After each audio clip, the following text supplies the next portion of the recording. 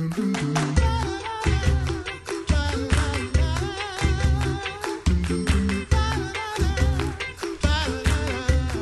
culpa, mea maxima culpa. I don't have a last name today. It's fine. Turn your mic off. See, apologizing in another language. And speaking of languages, we've got some great guests that help us when it comes to biblical languages. And one of those is the Reverend Mark Burkholtz, pastor at Faith Evangelical Lutheran Church in Oak Lawn, Illinois. Pastor Burkholtz, thanks so much for joining us again this morning. Glad to have you with us. You're welcome. Thanks for having me back. Now, you're doing something fun and educational. Okay, well, I say fun because I think it's fun, all the but we're nerds here. I was going to say all the language nerds in the room think that this is fun. But you have a seminar coming up very soon, 100 Greek words every Christian should know. How did you narrow this down to 100 words that every Christian should know? That's kind of a nice round number. Actually, I think we're probably going to end up with about 120, but it was just a promotional way to get people interested in and connecting with the Greek language, make it a little bit less intimidating for language nerds and Bible study folks like you who just want to learn a little bit more and have some knowledge of what that language was that the New Testament came to us in. You make a good point that a lot of times we sit in Bible class and Pastor will write some Greek words on the board, which is awesome, and I love learning that, but it would be even more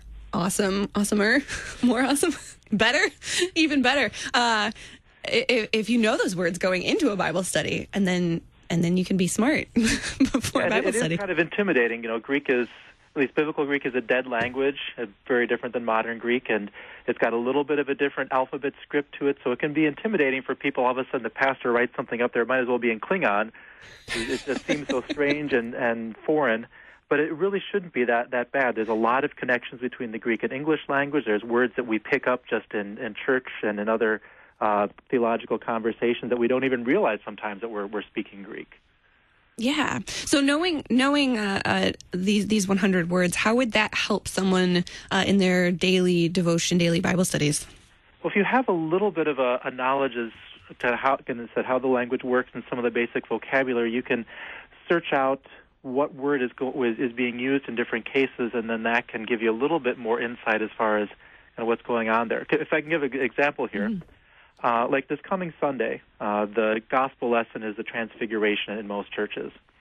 And Peter says, "It's good, Lord, to be here." And Greek has two different words that are usually translated as good. There's agathos, which is good, usually like in a moral sense.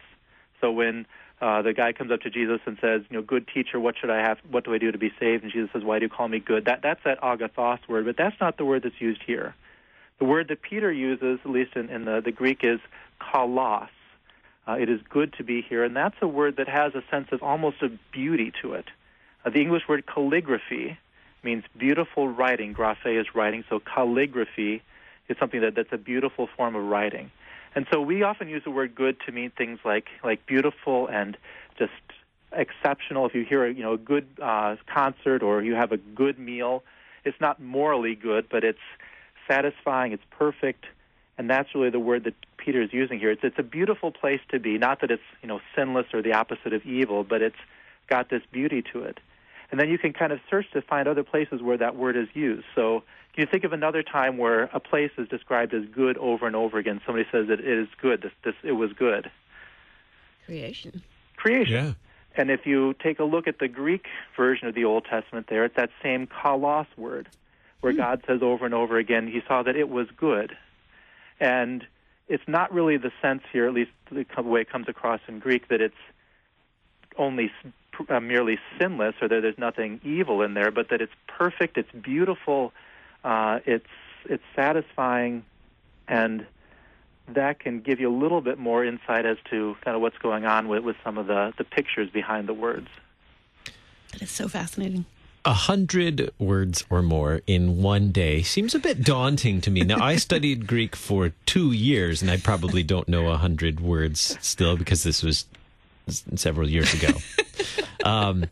But how do you tackle 100 words in Greek in one day? This is like 9 to 2 coming up on Saturday, March 9th, right? Yes. And like I said, there's a lot of words that you don't realize that you know. And so it may just be kind of triggering and connecting with existing knowledge and not throwing 100 words at you that you've never seen or heard before. Greek is great in that some of our English words come from Greek. About 6% of the English vocabulary comes directly from Greek, but there's a lot of words that are similar in Greek as in English, so that it's not as though you're picking up something like Japanese or Swahili or something where there's really no connection. So you can build on words that you already know and just help you see exactly what the Greek meaning is. Now, you mentioned that the biblical Greek is different from a Greek language that we might hear today. Are there significant differences that we would understand, or what makes the biblical Greek unique? Biblical Greek is kind of halfway between the ancient Greek, like the Attic Greek that you would have in like Aristotle and some of those classical writers, and the more modern Greek. So it's more modern Greek, of course, will have a different vocabulary, and it's simplified a lot of the grammar. Typically, the more you use a language, the lazier you get with it. Mm-hmm. So there's more rules with Biblical Greek, and so that can be a bit of a hurdle for people. Just you have to kind of memorize a different set of things. But it is simpler than doing classical Greek. So Alexander the Great, conquered a lot of that part of the world. He brought the Greek language and culture with him, and the language at Jesus' time was simplified from the classical Greek, just because, again, as words get used by more and more people over a larger area, it's just people get lazy with the grammar. Like Old English has a lot more forms and things like the these and the thous that we don't use anymore. So it's kind of like going back to Shakespeare. This is Koine Greek, is that right? Yeah, Koine just means common. It was just the everyday Greek that normal people used.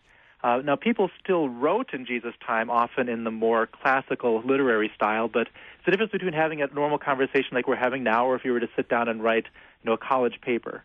The type of language you'd use would be a little bit more formal, a little more structure in the college paper, and that would be the more the Attic, the classical Greek. But the language that we're talking every day, the Bible is really written for the everyday person. It wasn't meant for just the scholars or the literary elite. And so the language that's in the New Testament is just everyday conversational language that people would have used on the street.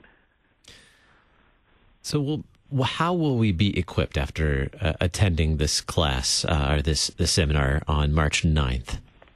Well, we'll talk about, again, how does the language work, what sort of things to keep in mind when you're thinking about things in Greek terms. You'll have a knowledge of the alphabet and be able to pronounce words, so that when you see it in the Greek script, you'll have some sense of what that would probably look like if you tried to write it in English. And then you'll just get a real basic sense for, here are some common words that we use in church that show up in the Bible all the time, so that when you're doing a study or when you've got questions, you can use those tools to do some further digging. It's just another tool in your tool chest when you're doing biblical studies, just like having any other background in different different texts or different other theological studies you've done. Can you give us a sneak peek of one of those words that we use in the service that comes from Greek? Kyrie eleison. And sometimes we do the English, Lord have mercy, but that's really what it is Kyrie comes from the word for Lord, Kyrios, and then eleison is a plea for mercy. This is what the beggars would say as you were walking down the street and somebody was looking for some help. They would be begging you, Lord, sir, have mercy, have pity on me.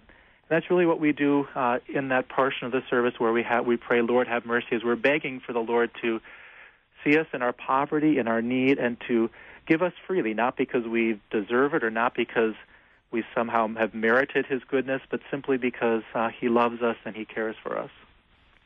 All right, good case you've presented here. Now, how can we be a part of this seminar coming up on March 9th? Well, if you are in the Chicago area, you're welcome to come here to Oak Lawn. It would help if you could register in advance. If you shoot an email to greek@faithoaklawn.org and just let us know you're coming. Again, there's no cost to attend. We'll feed you lunch, have some good break sessions too. So you're welcome to join us that way. I have had some requests for copies of the handouts or the PowerPoint slides. I'm happy to provide those after the fact as well. We might be recording it. I'm not sure about that yet. But you can just reach out to me by email, or you can find our church, Faith Oak Lawn, on Facebook, and we'll be happy to connect with you that way as well. This is coming up Saturday, March 9th, right around the corner, and it's a 9 a.m. to 2 p.m. Seminar, and it sounds really intense, and it sounds like a little break for lunch. I'm tempted to take the train up. That's true. More than welcome to. You know, we've got plenty of nice folks in the area. We can put you up for the night if you come early. And that is true. Lots of good Lutherans there. 100 Greek words every Christian should know with Pastor Mark Burkholtz at Faith Evangelical Lutheran Church, Oak Lawn, Illinois, coming up Saturday, March 9th. You can find it. You can email him Greek at, is it faithoaklawn.org? Is that right? That's correct.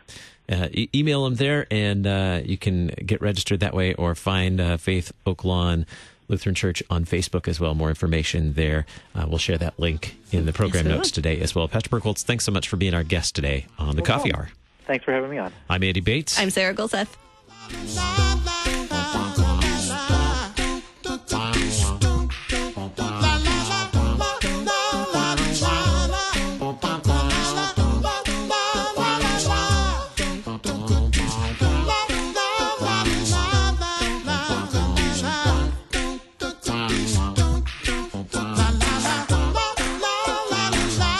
Coffee Hour with Andy and Sarah is a production of KFUO. To support the Coffee Hour and KFUO Radio, visit KFUO.org. You can also text KFUO to 41444 or send an email to gifts@KFUO.org. And you can call us at 800-844-0524. KFUO. Christ for you, anytime, anywhere.